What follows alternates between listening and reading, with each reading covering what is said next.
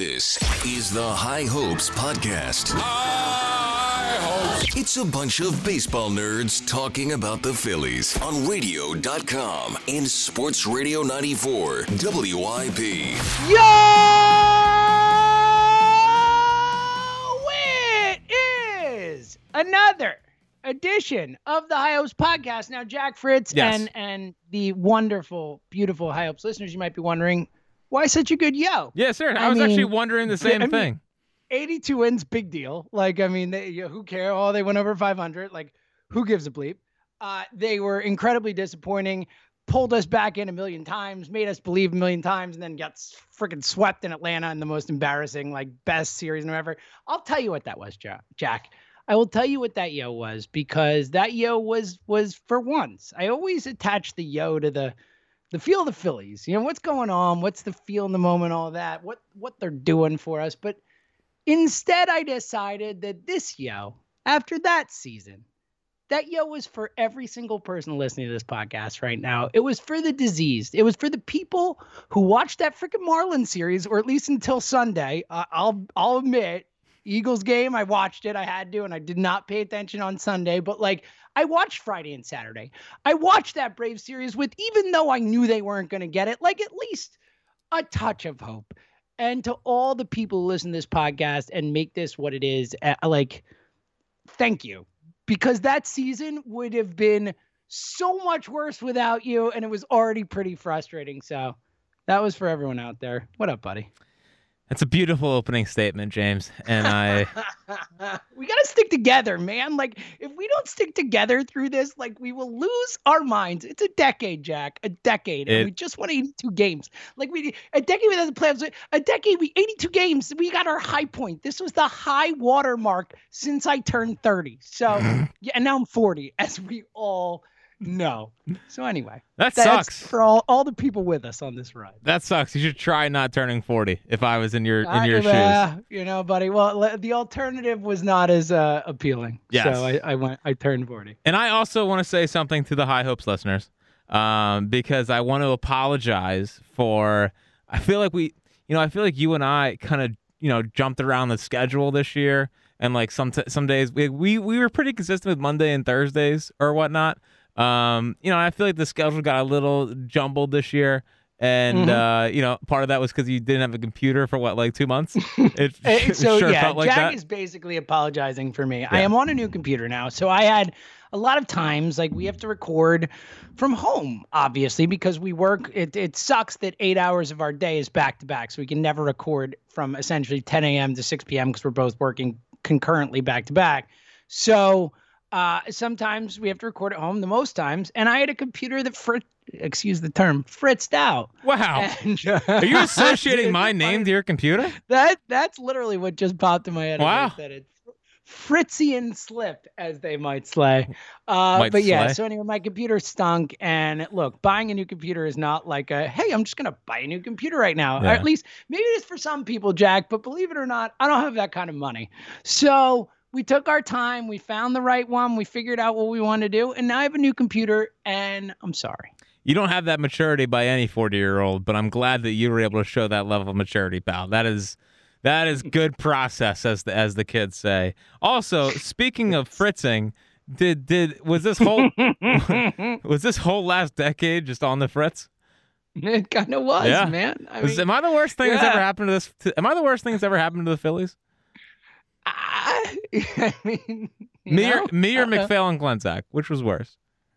I mean, you gave us a Bryce MVP season. That's true. So I think that alone, makes it better. One thing, because Glenzak and McPhail give us nothing. Right. Nothing. Now, the one thing that you said in the open that I woefully disagree with, and I know this because I know wow, you. You're about to hate on our listeners, huh? Oh. No. I am not. A weird strategy, but go for it. Not hating on our listeners. I'm hating on you. I'm only hating on you. I like that more. That's yes. fair. Go ahead. You said no one cared that they won 82 games. Buddy, there was a lot of people that cared they won 82 games. I know. A little bit of, irony in the sense that I did care quite a bit. Yes. Because that was the largest bet I've ever made. And I don't make big bets. How much was it? $30. I'm really happy for you.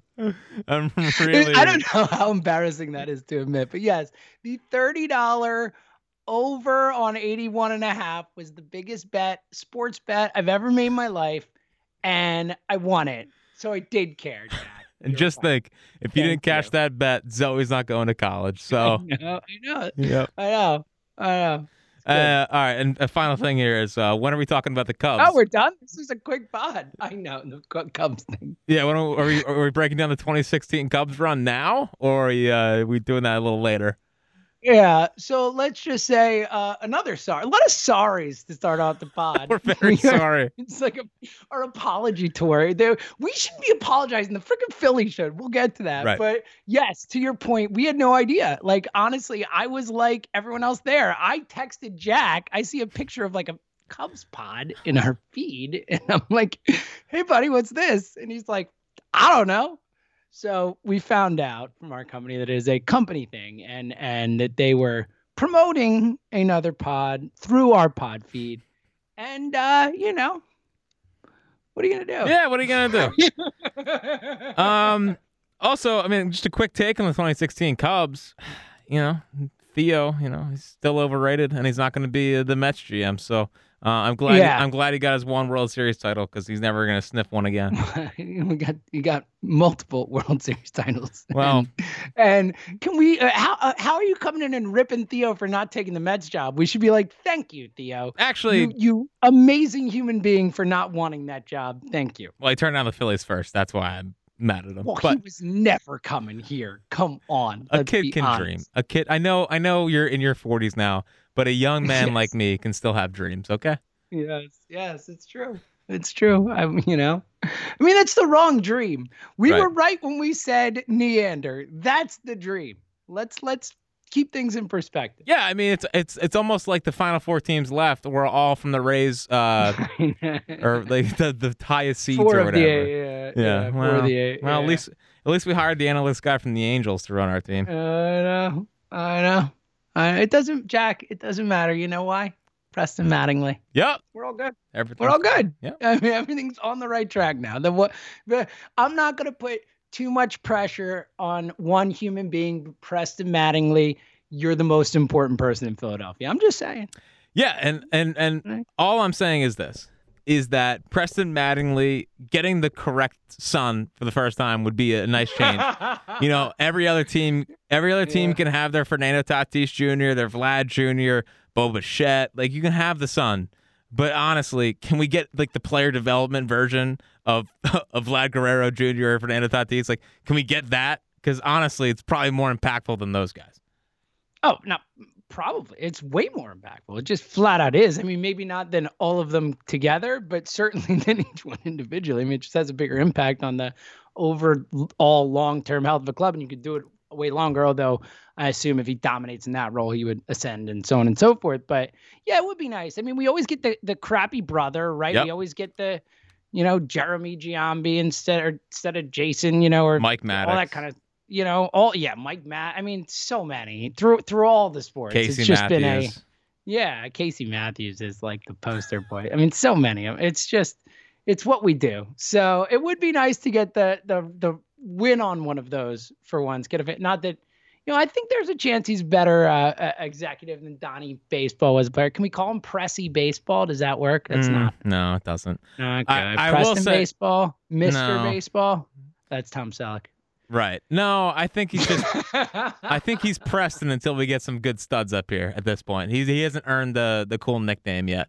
That's fair. But I am going on the record, and I'm going to say the official position. Now, I did not run this by you, but the official position. I love when you do this, by the way. Yes, when I make declarations that you didn't approve of. Yeah, that I'm a part of. So yeah, go ahead. What are we in on now? Preston Mattingly is the Vlad Guerrero Jr. and Fernando Tatis Jr. of farm directors. Yes. Cosign. That is the official High Hopes platform, company line. This is what we believe. That is the new official except position. better. I mean, it's my only issue with it is it's slightly underselling Preston Mattingly. I agree, but Mike Trout doesn't have a son yet in baseball, so I can't do that. Or he doesn't have a famous dad. That's true. And he might as well be a Cowboys fan for all I care. Yeah. I mean, he might as well not even be in baseball, right? I mean, the impact he's making. Exactly. You know what I'm saying? Exactly. Yeah. I mean, you're not even the best player on your own team anymore. That's exactly. Well, facts are facts, James. And that it's a fact. And that guy actually cares about winning, unlike Mike. Yeah. Quickly, I mean, we all agree that Shohei Ohtani is the most talented baseball player of our lifetime, right? Like, just without whether or not he's the best, whatever you ever, like, in terms of just pure baseball talent, he is the most talented player I've ever seen. Like, well, and that's without question. And that's saying something from you because you saw Babe Ruth. I know. I saw Ruth DiMaggio. I saw Ted Williams. I saw all these Willie Mays. Yep. I mean, come on. Yeah. Well, I mean, listen, he throws 100 miles an hour and he hits balls 450 feet. And I mean, listen, his ERA was what, around 3? And it's insane. And he hit like 40 some homers. It's just anyway. That's what's so crazy is that like they just have no shot at winning ever. Like the Angels never win. I know. It really is like astounding, and it is such a good example of what baseball is, where like it's a perfect, analogy for the sport. You could have the two best players in the sport, and obviously got hurt this year, but Mike Trout and Shohei Ohtani, and like you're not gonna win anything. Like that's insane. I mean, in any other sport, certainly football, if you have the best quarterback, you're going to be a playoff team every year, if nothing else. Basketball, you're obviously going to be a playoff team and probably a championship team if you've got the best player in the sport, certainly two of the best players in the sport. Baseball is just not like that. It's awesome. It's part of the beauty of it. Listen, it's why the freaking Giants can win 3 in 5 years with teams that like people still don't remember the players of. It's why the freaking Royals won in 2015, or like it's like there are so many examples of it. It's what baseball is. Well, I remember those Giants teams, sadly. I know. Well, remember them all too well. You're not that young. And they ruined my. I should have said no teenage one years. Will remember. Outside of Buster Posey and Madison Bumgarner, the rest of those names will fade into history. Well, yeah. Well, Buster Posey was. I mean, it was Belt. It was Crawford. I mean, Freddie Sanchez guys were there. Yeah. Freddie Sanchez. Jonathan. How about Jonathan Sanchez? Yeah, that was him versus Utley. Cody Ross. Cody Ross scores. Yeah, we remember we played them, we lost them. But you know what I mean? I mean, historically, like we're gonna look back on those teams, and Buster Posey and Madison Bumgarner are going to be the only two like truly historical relevant names. Brandon Crawford's gonna have a great freaking career, and he'll probably be underrated historically, but no one's gonna in 30 years look back at Brandon Crawford and be like, well, that's one of the best I ever saw do it. But they did it. Like, and that's what baseball is. You can win like that. And it's why the Phillies didn't win this year. I mean, again, it's a perfect contrast to the fact the Phillies have the MVP and a top 3 Cy Young guy, and they were an 82-win baseball team. Yeah, do you think the Angels, the Angels version of High Hopes looks at the Phillies and says, wow, it must suck to be a Phillies fan? Like that we basically just did. But here's the problem with that. Angels don't have fans, and thus no version of High Hopes. That's true. That's true. No one cares. There's no disease. The only reason this podcast exists is because we have people with us who care like to their core about this team, and it's part of what makes them happy day in and day out. It's what they live with, like what makes them care. Like I know you are a perfect example. I mean, you are literally tied to this team, and your happiness is tied to it. Like the Angels fan, they don't have fans like that. They got like 5 fans like that who care like that. Dude, it really, you speak of, how I am like very emotionally connected to this team. And like, dude, I was sitting there watching the Marlins series and I was just like, I felt free. Like, I was like, wow. It was nice. Well, it's funny is just to bring back home your original point that some people cared and I cared. I didn't feel free on Friday. Like I needed them to win that bleeping game for my money. Like I was like, win that game. And then Saturday, it was the most free I've ever felt watching a game. It really is. It felt like I was watching a spring training game where I was like, I just want to see if anyone's improving. I'm just looking for little things. And it was like, wow, I don't have to worry about the playoffs. And what a crazy feeling that is. And then last night happens, James, and I'm sitting there and I'm watching Yankees Red Sox and the Bogarts home run. And you hear that roar again. And you hear the like, because the CBP roar back in the day was real. Like it had a different level of loudness.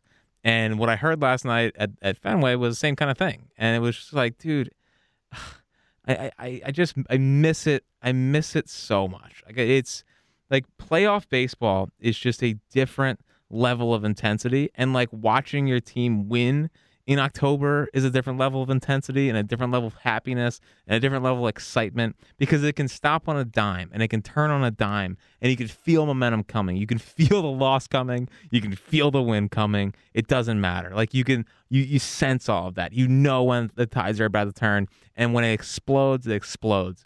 And I can't believe we're sitting here again. Like the Roy Halladay no-hitter was 11 years ago today. 11 years ago. I remember exactly where I was, we haven't had real new Phillies memories in a decade.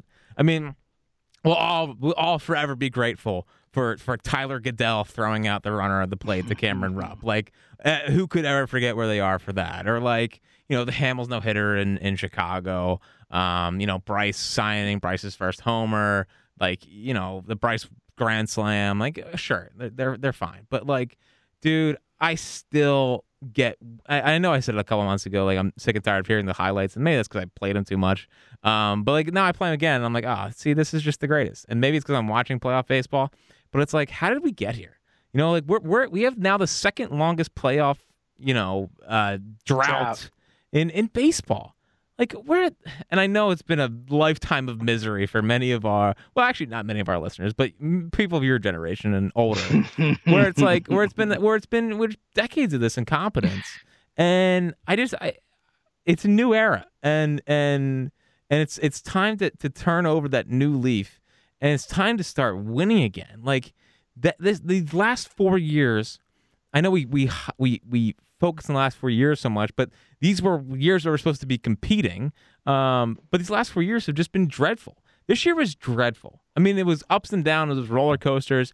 But after the Diamondback series, I never felt like they were any good. And I know you had been out earlier, but I legitimately felt like that after the 8-game winning streak, I was like, okay, they're good. They figured it out. They're figuring out how to come back and win games. I see the makings of a good baseball team here. And then the last, 2 months of the year, I was like, no, they're not. They're not going to do this. They're not going to do this because they're just a losing baseball team. They don't know how to win. And this city has been so supportive of this team. I know the attendance hasn't totally shown that, but like, people care about the Phillies in this town, and it's a whole generation, James, of kids have no idea what winning baseball feels like. And that needs to end. They need to save baseball in this town. They need to bring it back, because it is magical when they figure out how to win here.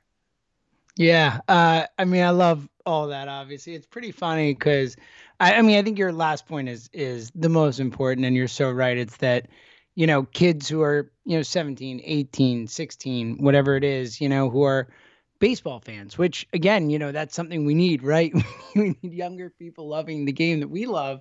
I say that as a old person, as Jack likes to point out, but these people don't know what it's like to win here, and it's hard for them to connect in the same way. And it's funny because it didn't, Chris, this is something that when I step back from the 20,000, 30,000 foot view, whatever it is, like it seems obvious to me now, but it kind of crystallized in my head that I think about our pod and the way we do it, and how you're always the one who's kind of more optimistic and more willing to believe, and kind of even more frustrated when they lose, and when they make you not believe. And I never really thought about why, like you said there, like, of course that makes sense, because I grew up with a Phillies team where I expected this. Like, this last 10 years feels way more normal for me as a fan than the 5-year run that was the best run we've ever had, so it's really funny, because I do think that, and again, this is like, psychoanalytical and all that stuff, but I do think that has like informed our perspectives as Phillies fans, and informed the dynamic that we have on this podcast, because like, I go in just from what I grew up with this like negative belief in this team and their ability to compete, because they didn't make the playoffs till my 12th year of life, and then they didn't do it again until I was 25 26, whatever. Like, I mean, like, and that's it. Like the first 26 years of my life, I had 93 and that was it. Like that was it until Tommy got here and it was like, oh, they're like not horrible, but not a playoff team. And it's totally shaped the way I look at the Phillies. Like that 5-year run was amazing and stuff. But to me, that is the total anomaly. But you and people of your generation and younger than you and stuff, like you were younger when that happened. That was more formative for you. That was your 93 Phillies. And people a little bit younger than you, like that idea. And it was a 5-year run of glory. And I just think that's really fascinating that I do think that informs our perspective and why for me, like this 10-year drought feels more normal. And I'm with you. It shouldn't, Jack. Like your main point holds. Like this has to end. Like people in this city love this team. We will be there. Even that Mets series this season, you know, during the 8-game win streak, we saw it at the end. Like people showed up. People showed up for the one glimpse, the tiniest, babiest glimpse of a good baseball team. Like the smallest thing you could imagine. Like Andy Dufresne at the getting through the tunnel. I know. And it shouldn't be this way. You're right, Jack. Again, and I know that this stat is somewhat inflated by the, 8 playoff teams in each division last year, but the fact that Phillies have the second longest playoff drought in the sport, and the Mariners almost made it this year. At least the Mariners were in it to the last 2 days of the season. And it was like season, really legitimately fun looking. Yeah, at least they had that. Like it is embarrassing. It's embarrassing that the Philadelphia Phillies, granted, we're a bad historical organization. We all know that. But like that after that run, that glory that we had and won a World Series and went to another and this whole thing like that it's just been 10 years of utter mediocrity. Not even mediocre, mostly bad and mediocre recently. It has to end, Jack. It has to. It doesn't have to end. Preston Mattingly, buddy. Nope. Preston. I'm not putting too much pressure on you, Preston, but I want you to end not just a decade of suffering, but, a whole lifetime. And again, I speak, Jack, think about I speak about myself. And yes, the people who are older than me had the late 70s, early 80s run. So maybe you have that. And then you have but then again, from that to 93 is, 20 years, or 13 years, and then another 20 past, till 2007 and all that. It's just like, it's tough. Yeah, so I don't know if there's any probably not, but I don't know if there's any 140-year-olds listening to this podcast, but Preston Mattingly has to change the fortunes of the losingest franchise in the history of sports that only had 2 real runs of success. Glory.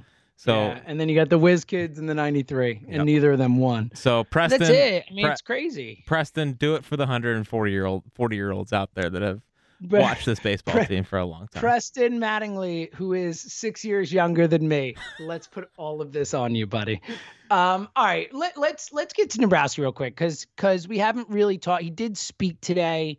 And we're joking about Mattingly, but we joke because like Jack and I and let me tell you how many off high hopes conversations at work we have had about just our glowing excitement and love for Preston Mattingly. But ultimately, Dave Dombrowski hired Preston Mattingly. Dave Dombrowski is and I think we're excited about Mattingly because of, we're player development guys and we're excited about some youth there and some development in the future with that guy. But like right now, Dave Dombrowski in reality, is the most important person in this organization because he is the one who has to Jack, it's like a double barrel thing. Like he has to worry about making the major league roster competitive and also the more important thing of rebuilding the franchise and the way they do things. And that actually, as we've talked about, is something I actually have a lot of confidence in Dave Dombrowski in because he's been around winning organizations. Like he knows what a winning organization looks like. He knows how things should flow. And we know that there have been issues. So I feel confident in that, but he's got a lot on his plate, man. He's got to worry about making this roster that is the 5th highest payroll in baseball that won 82 games better with, some flexibility, but not as much as you'd like, especially if Middleton's not going over the tax. And then also worry about revamping this whole thing. Like, we'll get into the specifics of what he said, but what are your thoughts on Dombrowski leading this franchise into this offseason, his first full offseason with the Phillies for what it's worth, and kind of all the things that are on his plate and how he has to balance that? Yeah, I don't know. I guess I do come off as sarcastic a lot of times, James. No. Yeah. The guy who says life's a bit? No. Everything in life is a bit? No. Yeah. Well, sometimes I'm not sarcastic, I know. And I've seen it. I swear I've seen it. And on Twitter, sometimes it really does feel like a loss. But I did tweet a couple of days ago about how like I'm glad Dave Dombrowski is here, and there was a lot of comments like, "Are you being sarcastic?" Which is like, I guess it's not great for the brand because I really do trust him. But yeah, I feel really good about Dave, and I know that when we first hired, he's the only guy we didn't want, and I know it's kind of ourselves talking into it. But really, it's more about what he's done. It's more about where this team's at. And I feel like a lot of people expected us, James, to get on this podcast and be all downtrodden about the Phillies and like, oh, another. Well, they didn't have a losing season, but it sure felt like a losing season. So it was for all intents and purposes. Yes, but they hit the over, so that's all that counts. So Zoe can go to college. But yeah, so like. I guess the reason why I'm not that down is because of Dave Dombrowski, because I trust Dave Dombrowski, and I'm glad that he's here. And I like the fact that he hired a guy like Preston Mattingly, and the fact that he hired a guy like that who I think is definitely analytically driven, definitely progressive from that standpoint. But he also played the game. He was a first round pick. He didn't make it, but he was a first round pick, and like the fact that he trusted that guy and didn't just go and sign like an old time lifer that's like, we're going to come in and we're going to work on bunting and hitting the ball the other way. And like, that kind of stuff. Like the fact that he did that, like I feel like he knows what a modern organization needs to look like, and he needs to get the Phillies there. And I'm just really, really impressed with him. I'm impressed that he's coming in and he's not using the old notions that were here and is kind of flipping that on its head a little bit. Like firing Joe Dillon and firing Juan Castro was impressive to me. Like he didn't care. Bold. Yeah, like he doesn't care. Like he knows what is right and what is wrong. Like when they made all the announcements about player development, even back then, it was like, wow, this guy's been here for 8 months and he's basically cleaning out the top of the department because he knows what a real modern baseball team is supposed to function from the top down. And if they can execute and actually execute having data-driven stuff with the, player's perspective, where they are working on hitting behind runners or whatever and playing smart fundamental baseball, and you actually are developing a Phillies way so that when these guys come up here, they know what they're doing, and then you don't have to hear and read articles about the organizational dysfunction that's going on in the minor leagues, and you have all that stuff. Like, and you can actually get everyone on the same page, and you can have players come up and actually produce and be ready to go. Like, I'm so glad that he's here and there's an adult in the room and that like I don't think Middleton knows what he's doing, and I think that's been proven. But I think he has a guy now that he can be like, all right, well, I trust you. And I'm just so impressed that he's not just bringing in all these old guys and trusting them. Like, he actually knows that you're not catching the Dodgers, you're not catching these teams by going back to the old way. And I'm sorry if that annoys older people, but like they're not winning by going back and doing the little things or whatever, which is important, but it's not how you actually win big. So I'm really impressed. Preston Mattingly I thought was a massive hire. Just being a man of action and stepping in here, knowing how this is supposed to look and doing the job. And like, there was I was worried when they hired him that like he was more focused on Nashville and he was only here because Nashville kind of fell through. Well, he's been committed. I mean, he's been very committed to his job here. And I think that's impressive, and I'm glad he's here. And honestly, I just can't wait for this offseason because I think we're going to see the real Dave Dombrowski. I am giving Dave Dombrowski a pass for the Chase Andersons and Matt Moores and like the moves from last year. Like, I'll give him a pass on that stuff because I think the real Dave Dombrowski is going to show up this offseason.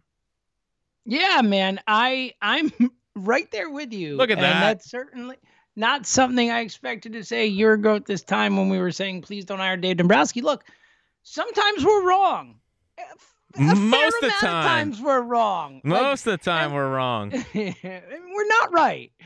But we were not, like, at least so far, like, I'm with you. What I've seen Dave Dombrowski, like, hand up, I was wrong, because to your point, we thought it was an Andy MacPhail type of hire, right? Like, this is the original idea of what at least John Middleton thought he was getting in Andy MacPhail. That's Dave Dombrowski.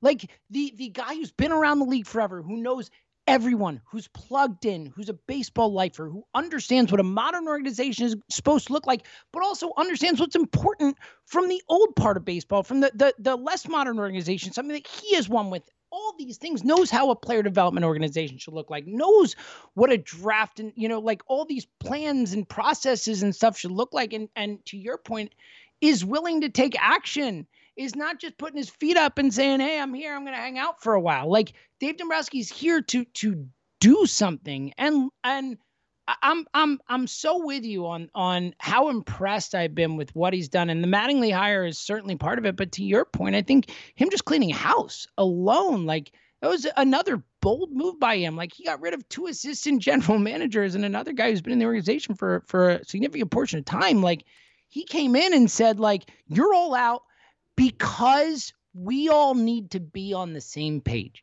We need, to your point, a Phillies way, whatever that is, because we all know there's a Rays way, and we all know there's a Dodgers way, and we all know there's an Indians way, or we all know there's a Blue Jays way now, or whatever it is. Like, all these smart organizations, that's what they do. They have their way of doing things, top to bottom, and to have a way, like, inherently, right? Like, you all have to be doing the same thing. You all have to be teaching the same thing. You have to be working towards the same goal. And that was clearly not the case with what was set up when Dombrowski got here. And look, I'm willing to give him a pass on last offseason too. I'm not gonna, like, fully say that I'm like, oh yay, Anderson and Moore. That was a waste of money. It was, but at the same time, he did come in midstream. He came in after, like, look, Robbie Ray for $8 million, like, you should have signed that guy, right? But he was signed before Dombrowski even got hired, So it's like, I can't kill Dave Dombrowski for that. So I think the key is that this guy knows what to your point, to the point we keep making, this guy knows what a high functioning organization should look like. And to your point about the Nashville thing that I thought was interesting, because we both had concerns about that.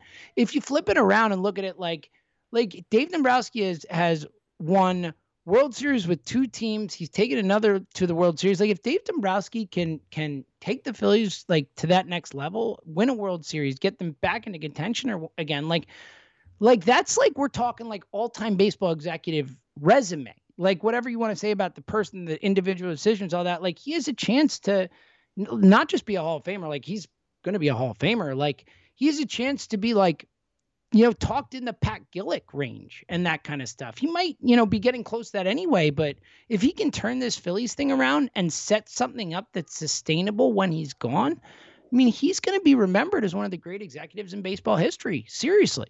And the thing that I love is that for the first time, I want to say maybe since Gillick, Rube's tough because he did a good job at the beginning, and we obviously know how it ended. But like, for the first time in a little while here, it feels like the Phillies are actually changing, and they're actually changing in a way that I can believe in. Like, I thought I believed in Klentak, I thought I believed in those guys, but now that we're more seasoned in this, and we're starting to see how this whole thing works, I feel like they're actually changing, and we're starting to see a new Phillies kind of. Well, I hope it turns into a Phillies way. Ultimately, it's going to manifest itself on the field. Like, next year, like, I don't know if I could sit through another season where every big trade we make, or every free agent signing they make that's not Wheeler or Harper, the big guys. I can't sit through another year where the marginal guys don't make up and step up and make a difference. But it feels like the tide's kind of turning here, and it feels like we're about to enter into a really good era of Phillies baseball. I don't know if it's going to be next year. Like, I really think they're going to make the playoffs next year. I have a good feeling. I have a good feeling. This is the of everything that was said in this entire podcast, that was the most Jack Fritz thing said. I have a really good feeling about it. At this time next year, we're going to be ready for playoff Phillies baseball. You are the best. No, I couldn't be more confident that they're going to make the playoffs next year. Like, it might be blind optimism, it might be all that stuff, but the playoff drought is coming to an end next year with Dave Dombrowski in charge, a guy that's going to be able to find the guys at the value, like the fringe guys, the Marcus Simeons, the Robbie Rays, like be able to find those Let's guys. go with the Blue Jays. Yeah, just sign the Blue Jays, whoever they want. But seriously, like I just feel like that there is this tide that is turning here. Like Dave Dombrowski traded for Steve Pearce and won a World Series MVP because he mashed lefties. Like that's the kind of moves that they just had. Well, look, we need not go further than last night. Nate Eovaldi is on the Red Sox because of Dave Dombrowski. Right. Most of that team's put together because of Dave Dombrowski. His second big postseason with that. I mean, Eovaldi is like had massive moments in Boston. Yeah, well, a lot of that team. I mean, like that's obviously. still a lot of. Specifically, last night we saw a perfect example of it. Yeah, it's just I trust the guy that's in charge, and if they have a real adult in the room leading this thing from the top down, knows how to win, knows what the right guys are. Like if this was Andy McPhail hiring Preston Mattingly, I'd be like, oh, no shot. But it's Dave Dombrowski, and I feel like you know how back in the day, when you would go to bet on a horse, you'd have to look into the horse's eyes. Like I just feel like that's how Dave Dombrowski looks at his hires, and he knows how to look them in the eye and know if they're a winner or not. I love it. And that's how I hope he does that. Dude, I hope he does that. Dude, I'm so happy. All right, quickly before we get out of here, specifically with what Dombrowski said today, because he did say a lot, and he was, lukewarm on Girardi, it seemed, said Didi not locked in at shortstop. That was good to hear. Said they need a power bat in the lineup. Talked about, a leadoff hitter, all these different things. Just taking on account. And look, we'll talk more about this stuff. And obviously, as the season progresses, we're obviously going to do our perfect off season at some point. We are at some point going to go back and look at all the losses. Well, not all the losses. We're not the killer losses. Ones. No, the big ones. You know what I mean? The monumental ones that we remember and diagnose that. But just, big picture, what he had to say today, what was your takeaway? Well, full disclosure is that I was on the air when the whole thing was going on. So I'm just, but exactly. We've seen the quotes generally. I am very excited to go home and watch it though, because I get a little giddy every time I hear Dave talk. It just makes me feel so much better about the Phillies. Like he could sell me on them winning the World Series next year. I'd be like, yeah, I agree, Dave. You make me feel so good about the Phils. But compared to Andy McPhail, what a win that is. Well, dude, it's like compared to Andy McPhail and then having to listen to this Eagles head coach. It's like, oh wow, this is not how it's supposed to sound. But like the manager thing I thought was interesting. Like the fact that he wasn't even thinking about the club option was like, Joe, I don't know. He was, they basically, they kind of cornered him. Like, no, it said on the first release that he has a club option. And he's like, all right, well, I guess he has a club option. It's basically like, he's out unless like he really impresses me this year. Like could not have made him more of a lame duck manager. Yeah, which is great. Fine. Love it. Yeah, I wish you'd fired him. Well, I'm guessing Don Middleton said I'm not paying him to leave. If I had to guess. I think he's still paying Gabe, who's won 106 games this year. So 107, Jack. 107. Right. And I was actually thinking short our guy. I was actually thinking about it. We're talking about the next managerial search and kind of like the guy that looks the horse in the eyes and knows if he's a winner or not. Has Dave Dombrowski ever not hired the right manager? So he hired Leland in Detroit. He hired Felipe. He hired Cora too. He hired Alex Cora, Cora is an all-time great manager hire. Like all-time great hire. Like you can bring up the cheating all you want with Alex Cora. Like Alex Cora might be the best manager I've seen in my life. Not might be. I mean, look, this version, no, but like old school Tony La Russa is, I think, the best manager I've seen in my life. But he's up there. And can we not, like, we're falling in the trap. Kevin Cash is the best manager in baseball. Like, let's not forget that. But Alex Cora is one of the best I've seen. I'm very with you. Well, I'm still mad at Kevin Cash for Blake Snell, but that's just me. We just gotta. Yeah, I know. It was a massive mistake. Well, also, like, dude. I mean, Kevin Cash also has disgusting guys out of the bullpen. All the resources. Right. He has everything you could possibly have. But Kevin Cash is very good. Of course he's very good, but Alex Cora, like. But I agree. I think Alex Cora has a way of relating to players, and it seems like he has relationships with players and getting the most out of players in a way that other people don't. Look, this Red Sox team was an 80-win team in terms of win projection coming into the season. Like, they projected him in 80 games. Like, he got a lot out of it. They had the 4th pick in the draft last year.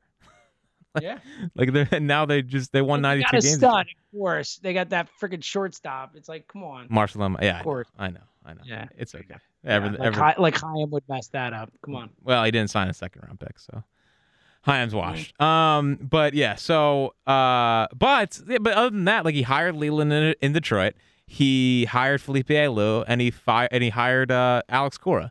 And I mean, he did inherit John Farrell, so he knew he was wrong. So maybe Dombrowski saw what he saw from Girardi last year and kind of said, listen, if you don't show up this year, you're out. And it's just surprising that we're here with Joe, but the Yankees can have him back if they want. Like, if they really, I mean, people forget that. I mean, they might want that 2017 Yankees team. You know, people forget about that team. The architect of that fine squad. If you want him back, go ahead. Yes. Yeah, we would be willing to barter with you. Yes. So so that was interesting to me.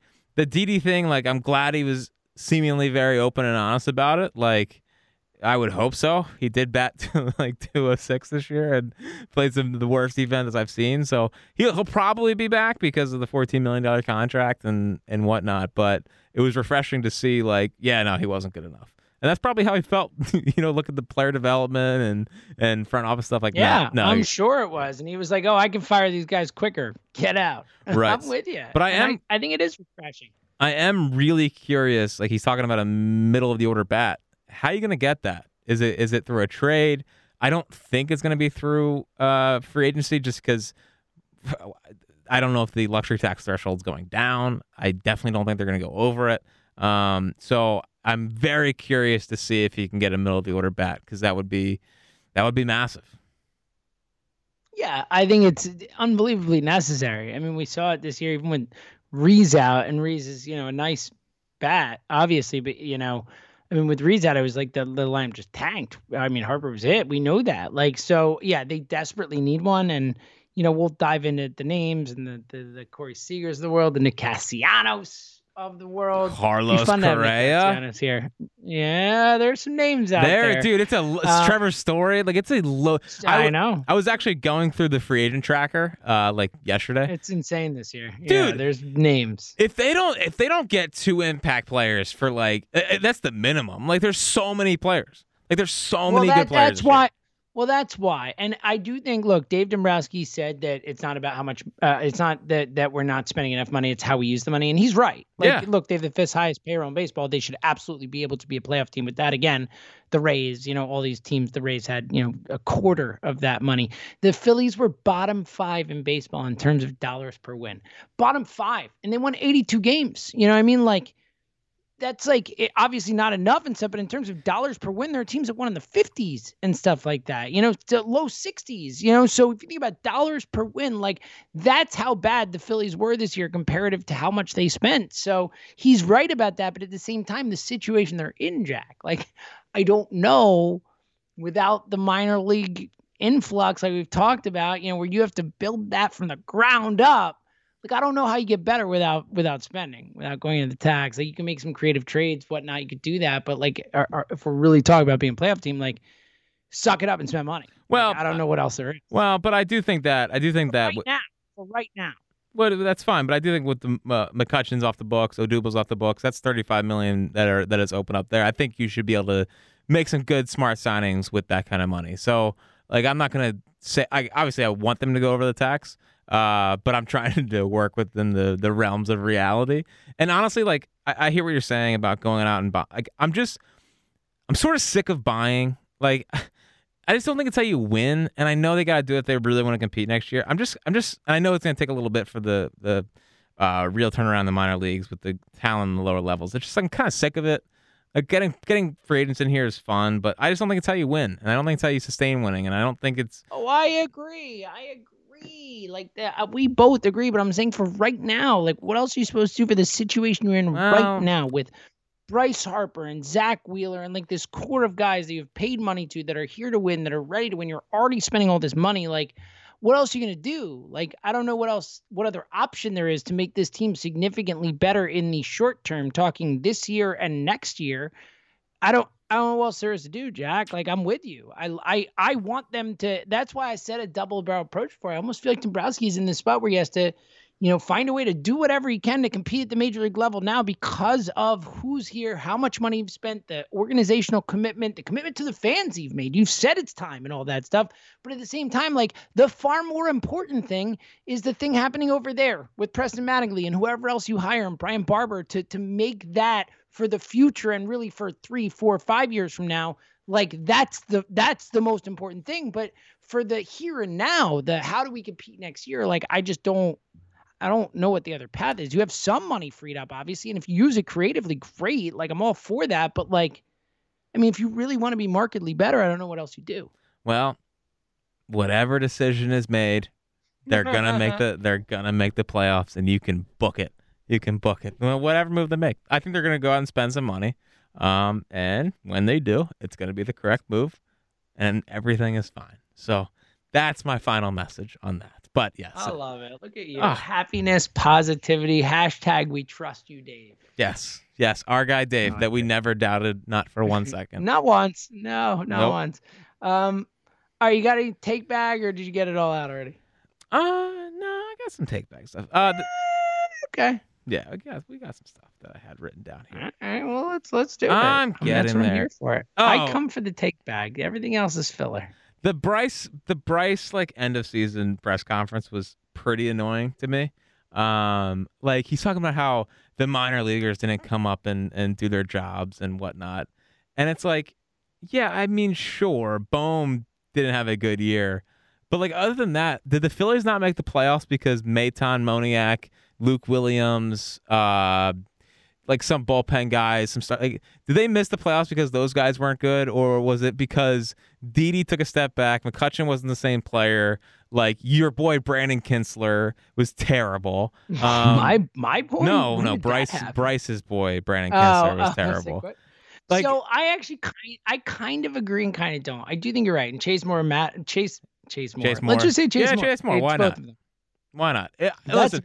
Matt Anderson, that's part of it too. Yes. But I agree with you partially, but I also think that, like, in a macro sense, I think he's right. Like, I do think that, like, that organizational depth is the biggest problem with this team. Like, the fact that when guys get hurt, when guys struggle, there is no organizational depth to come up and fill in those holes. I mean, like, the Dodgers, the Rays, they just keep bringing guys up. They keep moving in guys. Like, Shane Baz is going to pitch game 2 of the playoffs. Like, he wasn't even with the team most of the season. Like, there's so many. The actually good Noah Syndergaard, yeah. Yeah, like, yeah, that's good. A good thing. But they just, wander. You could trade Willie Adames because you got Wander Franco. Let's go. And that's a high-end version of this. But I mean, the idea that, like, I do think Bryce has a point. I don't think that blaming this past season on that is the correct or right tack. But I do think that he's right organizationally. Like, they need that. They need guys that they can cycle, especially the pitching side of things, bullpen side. Like, have these guys who can come up and get outs. Like, please. No, and listen, I agree from the standpoint of the whole organization. And, like, he did come from Washington, who had, like, Juan Soto coming through the system and Victor Robles, who isn't that good. But, like, he had young talent that was coming up and ready to go. And I understand. But I'm just saying, blaming this last year on minor leaguers is not the correct. I agree. Inherently, I agree.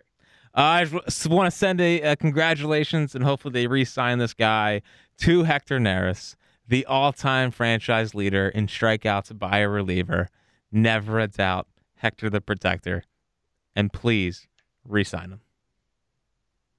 Sure, except that I feel like by saying that, we just cause Hector, like, trip and break an arm or something, because we can never say anything nice about Hector without him, ruining it the next day, or later that day. So just maybe stay home for a day, Hector. Be careful, but yes, cosign.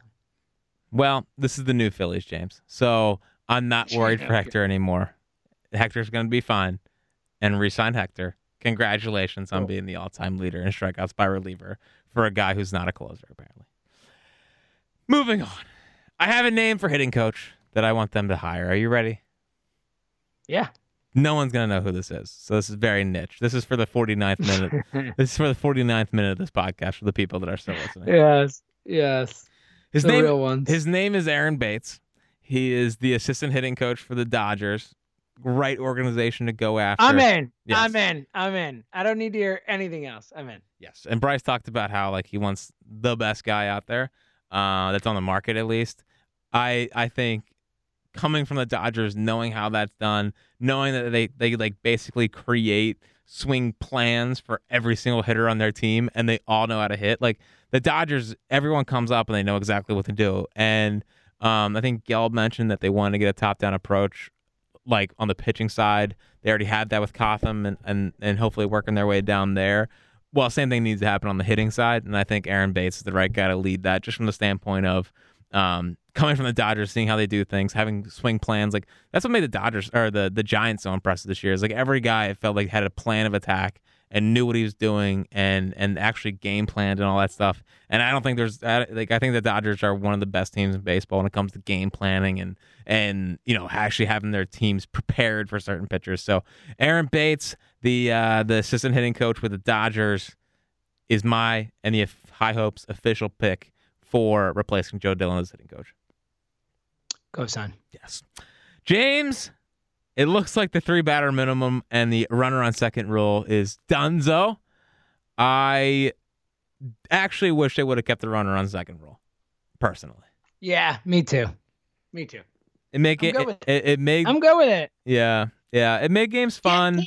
Yeah, I don't need 17-inning baseball games. Like they're fun and all that, but I can't stay up till 4 a.m. to watch a baseball game. I can't stay up till 2 a.m. to watch a baseball game. Like I wish I could. Like I would if I had all the free time in the world. But like I have to work. It's just a lot for me. Like I'm 40, Jack. I'm old. Yeah, I'm good with it. Yeah. So I would be fine if they brought it back. You know, selfishly, the games here during the day that go to extra innings. Like wow, I love the extra inning rule. Because it gets the game over with, and I don't have to stay that much longer. So, yeah, I would turn that decision around if I was Major League Baseball. I don't see really the downside in doing it, but whatever. Anniversary of Doc's no hitter. What a major, what a day. I still maintain to this day that he had better stuff in that game than he had in his no hitter. Also, Jay Bruce was selfish for not getting out and taking that walk, even though it was a strike on the 2-2 count. So. Yeah, Jay Bruce, forever the villain here, and never was liked as a player. Also cost Roy Halladay a perfect game in the playoffs. So, magical day, magical day. Yeah, I can't do that to Jay. He was your guy. He was your guy. Jay here, and also it's not Jay's fault. The ump was bad. Like that was the ump's fault. Like it should have been a strikeout. Like it's on the ump. I agree. And yeah. Just one of those, moments where you'll never forget where you were. So, what a magical day. And the final thing, well, going off of that, have I told you or anyone on this podcast that I never went to one playoff game during that Phils run? What? Yeah. No. Yeah. No. What? Maybe I've been too ashamed to ever put that out there. But yeah, I never went to one playoff game. I watched them all from home. Wow, man, that is like. I'm blown away by this. Yeah. I mean, I probably went to over the whole run, like, I don't know, 10? Maybe I went to a World Series game, like maybe not 10, but at least 8 to 10. Like, wow. I know. That's crazy. Yeah, I never went to one. I'm legitimately shocked by that. Yeah, I'm legitimately shocked. I was playing, obviously I was playing baseball in high school still, so like I didn't have like all the time in the world to get down there. And my parents were like, never like, well, they'll be in it next year. We'll take you. And then it was like, well, next year happened. And then it was 2012. And I was like, well, just kidding. And I was like, well, next year they'll be in. And then a decade later, I'm doing a podcast talking about how I've never been to a playoff game. I have never been to a Phillies playoff game. Like, wow. This is unreal. This is unreal, man. All right. So this is perfect that you said this because you made the point earlier, like, oh, they're going to do it. Dave and this, like, forget the decade, forget the all of it. Like, do it to bring Jack to a playoff game. Like, what are we doing here?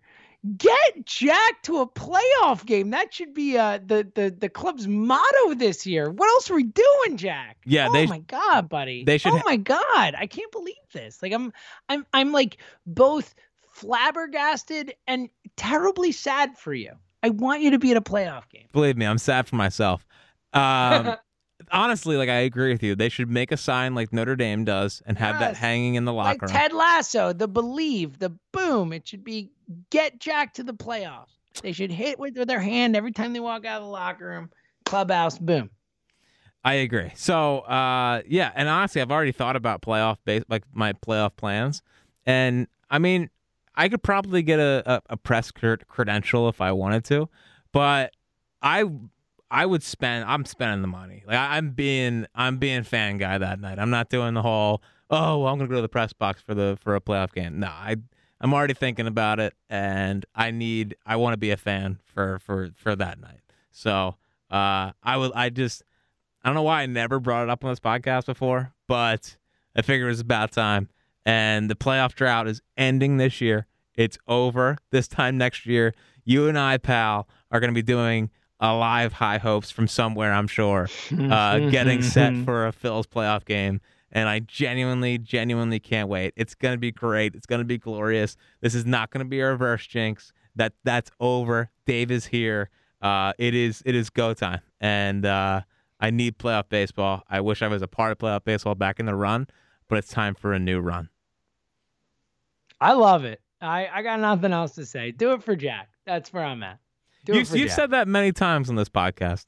Yeah, but this time, I mean, this is like everyone else listening who's the vast majority of been to playoff games, I'm guessing, are like, God, poor Jack. Like, this is sad. They've heard this guy talk about the Phillies. Yeah. For someone whose whole identity is the Philadelphia Phillies, who literally lives and dies, like whose entire day or week or whatever is either made happy or sad strictly on the results of this kid's game.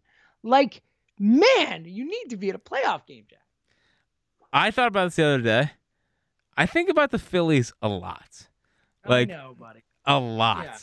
Yeah, like a lot, like far too much. I love you, and I love the Phillies, and I love this podcast. You think about the Phillies too. You do. You do. For your own mental health, for your own sanity. Dude, I gotta be honest. I love it. Like I wouldn't change it for a second. And I know they've lost like more. I don't care. Oh. I don't care. I love it. I love them. I love this baseball team. I really do. Buddy. I really love them. I know. We know. And for every single person right now is nodding their head and being like, "Yep, we know." For the first time in a while, though, James, I really trust them, and that's a good place to be at. Oh, buddy, I love it. I love it. You got anything else? I don't. Everything's great. I think it's a good spot to end on. Just pure positivity. I got blind optimism. Gotta be honest, little positive for an 82-80 team. You think, buddy? Yeah, I think so. Yeah, I think so. All right, we'll be back soon. Might take a week off. Are you and I doing a parade down Broad for 82-80? Like, are we planning that for this weekend? Oh, buddy, MVP. Hey, MVP. Hey, last question before getting out of here. Sure. And you got to answer this honestly, because we don't lie to the High Hopes listeners. Oh, terrific. Who makes the playoffs first, the Phils or the Eagles? Oh, the Phillies. Wow, it sucks for the Eagles. They must be screwed. Yeah. Oh, yeah. Phillies, for sure. Wow. I actually feel strangely confident about that. Yeah, that's because you listen. I don't know if that's bad or good. That's because you've listened to the last 59 minutes of this podcast, pal. All right. We're out of here. We'll talk to you soon. We'll definitely be back with all kinds of off-season content and all that. And again, we love you all. We wouldn't be here without you. And thanks for being weird with us. And, think about Jack this time. Well, not too much. Think about him and how he's never been to a playoff game and how let's put that out there now. Like, just imagine, when you go to bed at night, maybe take like 30 seconds. I'm not saying the whole, everything or whatever, but 30 seconds, and just envision Jack jumping up, waving his rally towel, getting excited at a Phillies playoff game. Let's put it out in the universe. Let's secret this thing, dude. Let's secret this thing. Let's make it real. What do you think? Well, my only thought at this point is I really hope Dave's listening to this point of the podcast. I'm gonna guess no one's listening at this point in the podcast. Well, they should be. And for that reason, we should probably get out of here. Yeah, I agree. We trust you, Dave. Spread some salt.